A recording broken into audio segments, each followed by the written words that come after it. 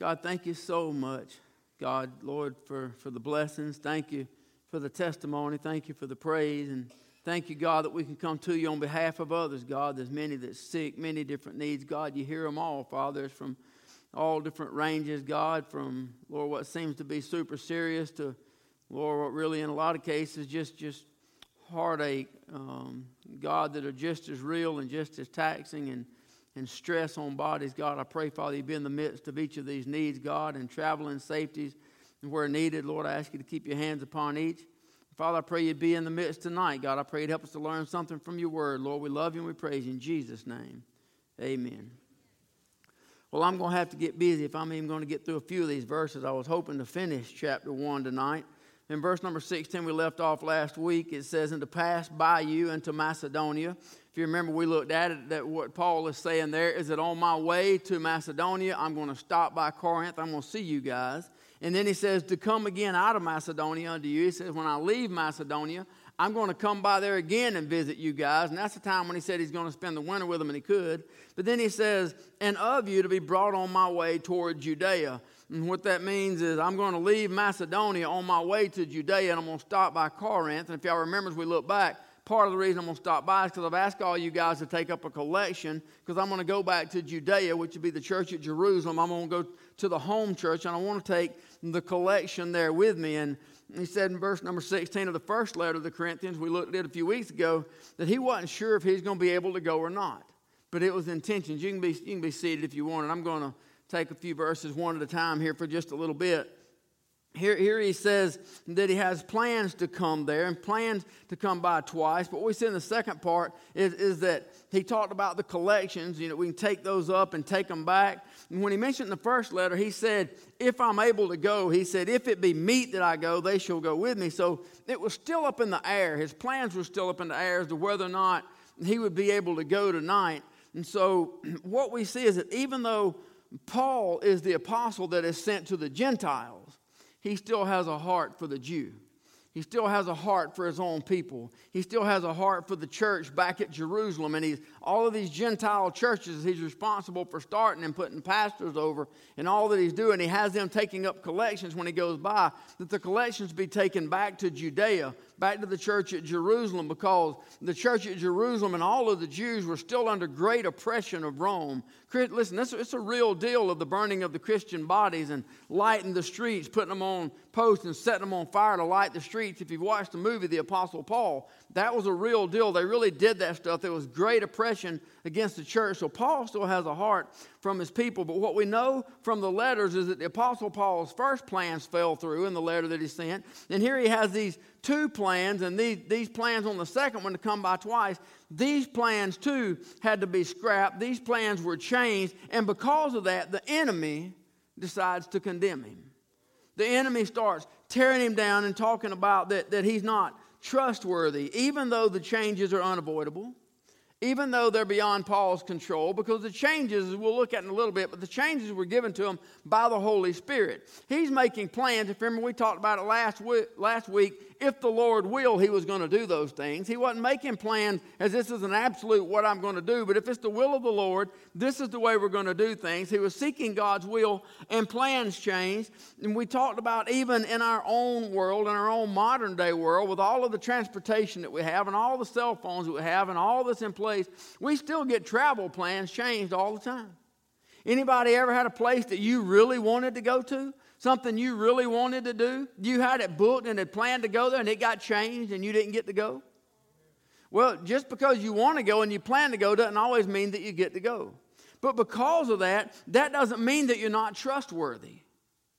But that also doesn't mean that the enemy won't use stuff like that against you. Anything that the enemy can use to try to destroy your testimony, to try to tear you down, to make you look like a liar, to make you look less than trustworthy, the enemy will use it. Well, verse number 17, when I therefore was thus minded, did I use lightness? Or the things that I purpose, do I purpose according to the flesh, that with me there should be yea, yea, and nay, nay?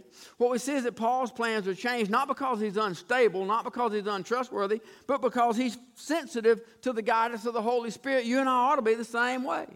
We ought to have our life guided by the Holy Spirit. If we feel like the Holy Spirit tells us to do something, that's what we ought to be doing. Doesn't matter what plans have been made. If the Holy Spirit says, hey, this is the way you need to go to work today, you better go to work that way that day. It might be that it keep you from getting hit by another car, but it might be that somebody's broke down and needs help. But if God gives us things, and that's all the Apostle Paul's doing right here. He is sensitive to the guidance of the Holy Spirit. Paul says, do you really think that I would say things and have no intentions of carrying them out? Do you really think that I would say one thing and do something different? Do you honestly think that I'm just talking out of both sides of my mouth after all that I've done? Do you really think that I say yes and no of my own intentions and that I'm not led by the Holy Spirit? That I'm not sent to the places that God would have me to go to do the things that God would have me to do? Do you really think that I am just doing things according to the flesh? Do you really think that I say these things and if I don't do something, that I'm not a man of my word? See, even in Paul's day, when he was Saul of Tarsus, even back in the day when he was the man that was bringing persecution against the church and bringing out threats and all manner of evil against the church, even in that day, he was a man of, I guess you would say, integrity. He was a man of his word. He's a man that did what he said he was going to do. If you don't believe it, ask the Christians that he was after to persecute. So now here he is. He's met Jesus Christ on the road to Damascus. He's been anointed and appointed. He's been called an apostle. He's been sent to the Gentiles. And he has the same type of zeal that he's always had. He's still a type A personality. He's still the same kind of guy. The only thing different is now instead of working against God, he's working for the glory of God.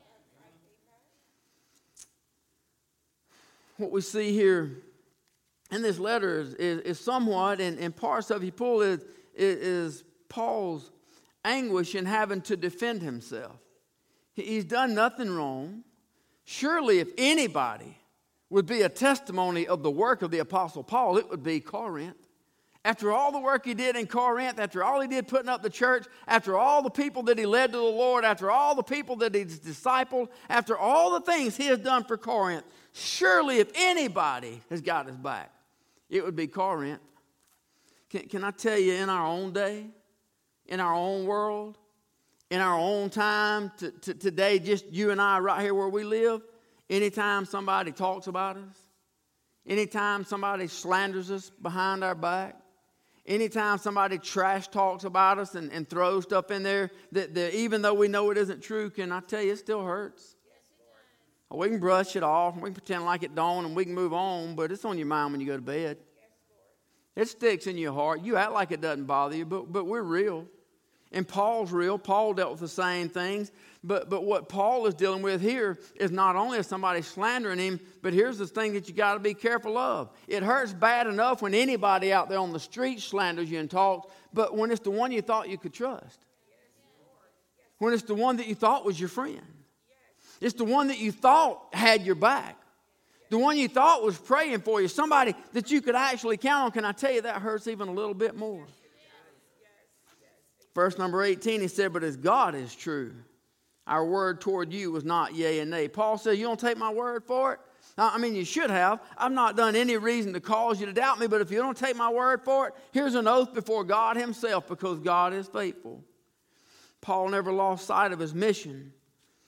He never lost sight of who he's on a mission for, called of Christ. He never forgot his road to Damascus experience, and he told everybody that he met about it. Every time he came before somebody, he told them that he was called of Christ. He is an apostle of Christ. And even in this, his word ought to stand as his bond. Same is true to a Christian. The word ought to stand as a bond. Today, man, you're in any kind of agreement. You go buy a house, you go buy a car, you go buy a box of toothpaste, you go buy a pencil sharpener. If you finance it, you're going to spend a half a day signing papers. I don't care what it is. If you borrow a nickel and 2 pennies, you're going to spend a half a day signing papers. And the reason you're signing all those papers is to try to make sure that the lender gets his money back. Can I tell you something? The paper ain't going to make somebody pay it back. It's integrity. It's principle. It's honesty. You and I, the papers shouldn't be nothing but in our way. That ought to just be a formality we have to go through. We ought to set out knowing we're going to repay it regardless. It ought to be our word that things hold true. It ought to be our testimony. We ought to be a people of integrity. We ought to work to be a people of honesty, ones that people know that they can trust based on our actions. But you know, no matter how hard you work, all you got to do is be on somewhere, tell somebody you're going to do something. You can get caught in traffic, miss an appointment, and the enemy's going to start tearing you down over something that couldn't be helped. The enemy starts throwing their rocks in your court. And you know, if the enemy can get 2 or 3 to listen and get 1 to put it on Facebook and start making it public, before you know it, perception becomes reality. And you become guilty of something that you never did. It's just the world that we live in. So it's all important that we protect it. It's not so much whether or not they accuse us. It's whether or not it's true. Now, next couple of verses here, Paul gives us some guidance as to how to handle things. Paul's not one of the ones that took things as an insult and got his lips all pooched out, dragging the ground, and got all bent out of shape with his feelings hurt, and I'll just leave this church. I'll just let them sit over by themselves. I'll just go somewhere else. Paul says, I'm a preacher of the gospel. And when you attack me, you attack my character as a Christian. You're not attacking me. You're attacking the Word of God. You're attacking the very one that I serve. Your attacks are an attempt to tear down what I'm preaching, who I'm preaching for. And Paul wasn't going to lay down and take it. So Paul writes a letter. He says that when God's Word is involved, and God's faithfulness is involved, and God's fullness is involved, I'm going to stand up for it. Verse number 19, the Son of God, Jesus Christ, who is preached among you by us, even by me and Silvanus and Timotheus, was not yea and nay, but in him was yea. For all the promises of God in him are yea, and in him amen, unto the glory of God by us. Now he which established us with you in Christ, and hath anointed us, is God, who hath sealed us and given us the earnest of the Spirit in our hearts. So Paul gives us the Trinity right there just in those 2 verses. We are established in Christ, we are anointed by God, and we are filled with the Spirit. You ought to jump up and do a lap right there. That's talking about you as a child of God, the same as what Paul is. 2 Corinthians chapter 1, right here in verse 23, he goes on, and he says, moreover, I call God for a record upon my soul, that to spare you I came not as yet unto Corinth. Not for that we have dominion over your faith, but are helpers of your joy, for by faith you stand. Paul says there's yes and there's no. But we're talking about the Christ that we have preached. And Christ is indeed God's unwavering yes. In all things, Christ is God's yes. He is the one who is the same yesterday, today, and forever. He is the unchanging God. He is the unchanging Savior. The universe will change. The things of the universe will decay, but our God will stand forever. The galaxies will fail. The stars will fall, but Christ is always the same. Jesus Christ walked on this earth in the body of a man in the flesh. He walked in this unchanging world, but throughout it, he never changed. He always remained focused on the center of God's perfect will. He wasn't one thing to one person and another thing to another person. He didn't treat the rich people one way and the poor people another way. He treated the woman at the well with the same respect and dignity that he treated Nicodemus that night. He showed the same compassion to Judas Iscariot, who betrayed him, as he did to Simon Peter, who turned his back, but then he came back. He was always the same. He loved Herod. He loved Caiaphas. He loved Pilate the same way that he loved John, the beloved disciple. He was always the same. He died for the Roman soldier. He died for the ones that nailed him to the cross the same way that he died for the women that covered the Via Dolorosa with their tears while he was on the way to Calvary's cross. The same way that he died for you and I. He was the same then. He's the same now. He is God's unwavering yes. You and I, we get hot and cold. Anybody say amen? We have good days and bad days. Anybody say amen? We have our little inner circle of friends, and then we have those that aren't in the circle. We'll just leave it at that. Jesus is always the same. Wise beyond words, loving beyond comparison, powerful beyond any situation, powerful beyond any possibility of defeat, and always the same. You and I can be persuaded. We can be bullied into things. We can be influenced by others. We can be influenced by situations. We can be influenced by circumstances. We can be driven by ambitions, driven by money, driven by opportunity, persuaded by advantage. But Christ is always the same. The closer we get to Christ, the more we'll maintain the same. The less we'll be driven. The less we'll be pulled. The less we'll be persuaded, and the more focused we'll be on the perfect center of God's will. Christ never deviated. He never got away from the center of the perfect will of God. That means he never had to apologize for anything. Wouldn't that be nice? There wasn't a single flaw in his character. There's not a single flaw in his conduct. There was never a single flaw in his conversation. He is always the same. Jesus Christ. Jesus is his name. Christ is his title. Paul says, this is the Son of God, that I myself and these others have preached to you Corinthians. For all the promises of God in him are yea, and in him amen, unto the glory of God by us.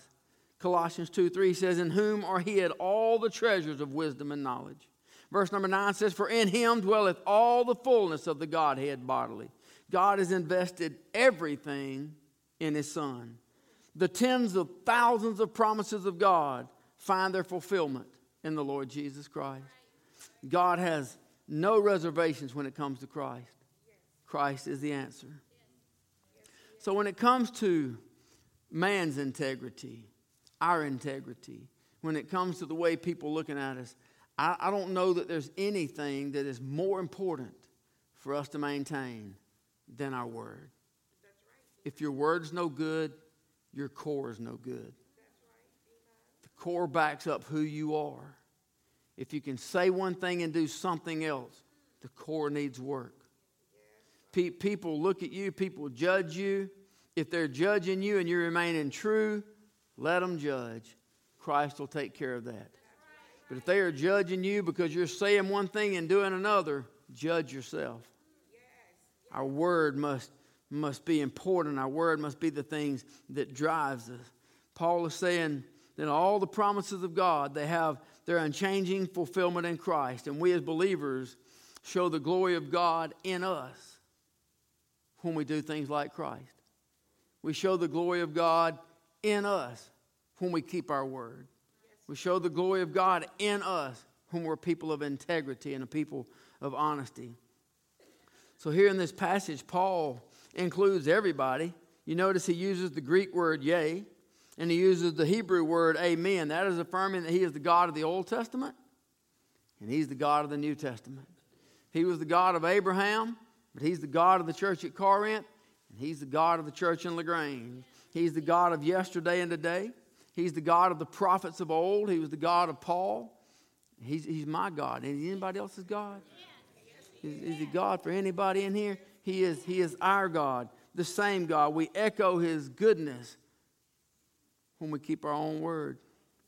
So in verse 21, he says, he which establishes us with you in Christ. So Paul stakes his integrity here in Christ and has anointed us, or he hath anointed us as God. Verse number 22, he goes on here and he stakes his integrity in the Spirit of God, who also hath sealed us and given us the earnest of the Spirit in our hearts. The disciples, they didn't put their trust in Jesus Christ in vain. But for a while, they were wondering. Because, see, when Jesus told them he was going away, to them it seemed as though he was letting them down. They expected him to come set up his kingdom. They expected to be kings under him, to rule and reign. They expected him to come set up this authority. So it seemed to them as though he's going away, he's letting us down. But Jesus assured them, you have nothing to worry about. I'm not going to leave you comfortless. As sure as I go, the Father's going to send you another who is going to be your comforter. See, Jesus had been with them, but the Holy Spirit was going to be in them.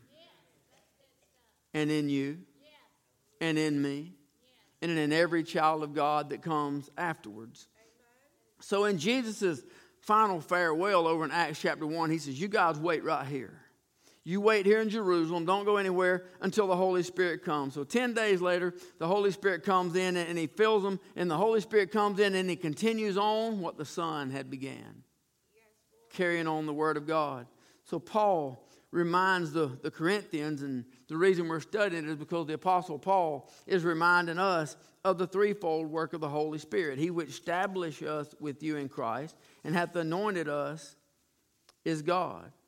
The anointing of the Holy Spirit is, I don't know, it's one of those lesser known, more misunderstood. A lot of people talk about gifts of the Spirit and different things, but the anointing, in the Old Testament, you had the prophets that were anointed. They were anointed to be prophets. And in conjunction with the word anointing, you got words like consecrate. And you got words like sanctify. That means to be set apart for a holy use. It is the setting apart of a man by God for the use of the Holy Spirit in the work of the Son. That is anointing, that is consecrating, that is sanctification, that is setting apart. So in the Old Testament, we see the anointing of the prophets, and we see the anointing of the priest, and we see the anointing of the kings. But in the New Testament, we have the perfect prophet. We have the perfect priest. And we have the perfect King in the Lord Jesus Christ. He is our perfect salvation. He is our perfect sacrifice. He is our perfect redemption. He is our perfect atonement. He is our perfect everything. We can just sum that up right there and move on, since I need to get a little bit further along than what I've got time to get. But He has fulfilled the work of our salvation. He is seated at the right hand of the Father. But the Holy Spirit has come to indwell us. The Holy Spirit has come to fill us, and in the power of God to anoint us. You've heard me talk about it before in reference to preaching about the anointing of the Holy Spirit. Even as Adam and I talked on Sunday night, and a little bit nervous prior to preaching, there's an anointing. I know this more so even from traveling and preaching. Sometimes when you're sitting there waiting for the time to come, there's nerves. It's just what it is. And as you're coming up the steps, there's nerves. And even when you come around here, I don't know where I got that piece of fuzz from, but it's got to go. Even as you come in here, there's a little bit of nerves until you start talking about God's Word. Until you start reading from the Word. And it's like once you get behind the podium and you start breaking open the bread of life, all of the nerves go. That's the anointing. That's the anointing of the Holy Spirit of God that shows up, and all the nerves go away. You didn't have it sitting out there because you didn't need it sitting out there. You won't have it after amen and you walk down because you don't need it. It only comes during the time of the delivery of the message of God's Word. But let me give you one that might be a little bit easier for you to understand, because everybody's not stood behind the podium and preached. Everybody's not stood up and taught Sunday school, but everybody's talked to a person. If you ever talked to a person, say amen and raise your hand. You ever talked to a person? You ever been talking to a person and maybe you're witnessing to a person? Maybe you've met somebody and you're trying to tell them about Christ. You're trying to lead them to the Lord. Maybe that wasn't it at all. Maybe you're just talking to somebody one day, and kind of like the guy come up to you the other day, the conversation starts talking about Jesus. He wants to know more about the Bible. Before you know it, the conversation took a turn and you find yourself talking about the church. You find yourself talking about the Lord. You find yourself talking about heaven and hell. You find yourself talking about salvation. And what you know is you find yourself quoting some scriptures. You find yourself saying some things, and to be honest, you start saying some things you didn't even know you knew. You start thinking pretty good. Man, I quoted that pretty good. You start wondering where all that stuff's coming from. Until you get home and you want to tell your husband or your wife, and you're talking about this guy I met today, and we're talking, and man, he said something, and I quoted, what was that? And for the life of you, you can't remember what you said. You know why? Because you really don't know it. The Holy Spirit recalled it to you. That was an anointing. That was an anointing on your life. God used you. God spoke through you. And God recalled a verse to you. That's why I say it's important. You got to read the Word of God. He can't recall what you've never read. But if you put it in there, it's stored up in that squirrel cage somewhere. And God knows how to find it. And when He needs it, when you're talking to somebody, He'll spit it out. You start quoting verses. Man, you think you're an evangelist done struck it rich. It's an anointing. It's an anointing. That's what the Holy Spirit came for. It is to anoint you and I, to give power that God can use you and I. Isn't that awesome? Isn't that awesome? I got to stay down right here. I didn't have time to preach. Let me just skip down right here. I want to look at one more word, and I want to have a few minutes to pray. So let me just skip down to a word I want to talk to you about just for a minute. It's there in verse number 22, who also hath sealed us. I like that part.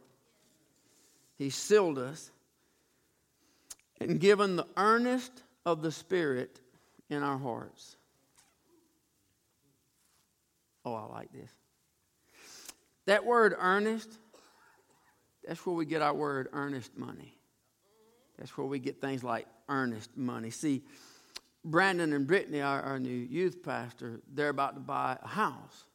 And today they had to put down earnest money. What that means, this is my promise that I'm going to buy the house. But I'm going to pay the rest of it. See, the Greek word used right here, in all honesty, I didn't even bother to print it out. I tried about 5 times to figure out how to say it, and there wasn't no way. It wasn't coming out of these redneck lips. So I'll just tell you what it meant.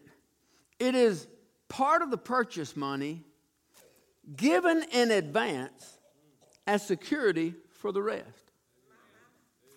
A pledge given to secure a contract. Part of the price or purchase money. A first payment that which confirms the bargain and which is regarded as a pledge that all the price will be paid. Ephesians 1:13, in whom also you trusted, after that you heard the word of truth, the gospel of your salvation, in whom also after that you believed, you were sealed with that Holy Spirit of promise, which is the earnest of our inheritance until the redemption of the purchased possession unto the praise of His glory. What the earnest means is this is mine. I've bought it. And this is what I'm putting on it, but I'm coming back to get it. See, when you and I accept Christ, we receive the Holy Spirit. We receive the earnest money. We receive the down payment. Jesus came down here and He paid it all with His blood. And He took all of the payment with Him. He took His blood back to the mercy seat. So He took the payment in full with Him when He went back. But God sent back His earnest money. And anybody that accepts Christ says, this one right here has got my earnest. This one's got my deposit. This one's got my payment on him. And when Jesus Christ comes back, He's bringing payment in full. And everybody that has the earnest paid is going with Him. I like that word. It's regarded as a pledge, as an assurance. God gives this assurance to His people. God has given us an earnest. God has given us an assurance. God has given us a promise that you are bought and paid for, and I'm coming back to get you. And nothing can take you from me because I've already paid for it. It's not talking about, there in the verse, it's not talking about the earnest of the Spirit and getting the influence of the Spirit. It's not talking about, a lot of people misinterpret, they misteach. It's not talking about the gifts of tongue, the Spirit of the gifts of tongues. It's not talking about the gifts of healing. It's not talking about the gifts of interpretation. It's talking about the gift of the Holy Spirit of God Himself. God's just not going to give you one little gift and say you have the gift of tongues or you have the gift of healing. No, when it says He's given you the gift of the Spirit, He's given you a gift of 1/3 of the Godhead living inside of you and I. He said, this is my deposit. This is my down payment. This is my earnest money, which I promise that I'm coming back to get you. Who hath also sealed us and given us the earnest of the Spirit in our hearts. God says, I've sealed you as mine. And I'm giving you my Spirit as my promise. I ain't even get started. Lord willing, we're going to pick up there Wednesday night and we'll go. There's still a word right there that's sealed, and there's still mine, and there's still the promise, and there's still the help of the Holy Spirit inside of us. I don't know, maybe we'll work on that Sunday morning and talk about the help of the Holy Spirit. Anybody, since you got saved, the Holy Spirit helped you out some? Helped take some things from you and give some things to you? I want to take a few minutes. We got just a little bit before they release the marriage, not very long, but if we could take some time, come to the altar, sit where you're at, doesn't matter, but I want to take some time to pray. You heard the prayer requests that were lifted up tonight. You heard the things you were asked. You know the families that need prayer. You know the families are the ones that are sick that need the prayer. I want to ask you to pray for them on their behalf. I want to ask you to pray for Unity Baptist Church. Or for Friendship Baptist Church. I want to ask you to be in prayer for Oakside and to be in prayer for how do we be a blessing to that church. I think prayer is the key. But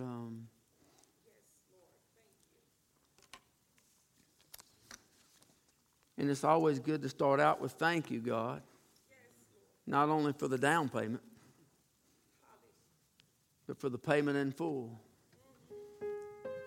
That I know when He comes to get me, there'll be no sin debt left on my plate. There'll be nothing so big that He can't pay for it, nothing so high that He can't cover it, nothing so bad that His blood can't wash it away. Payment will be in full.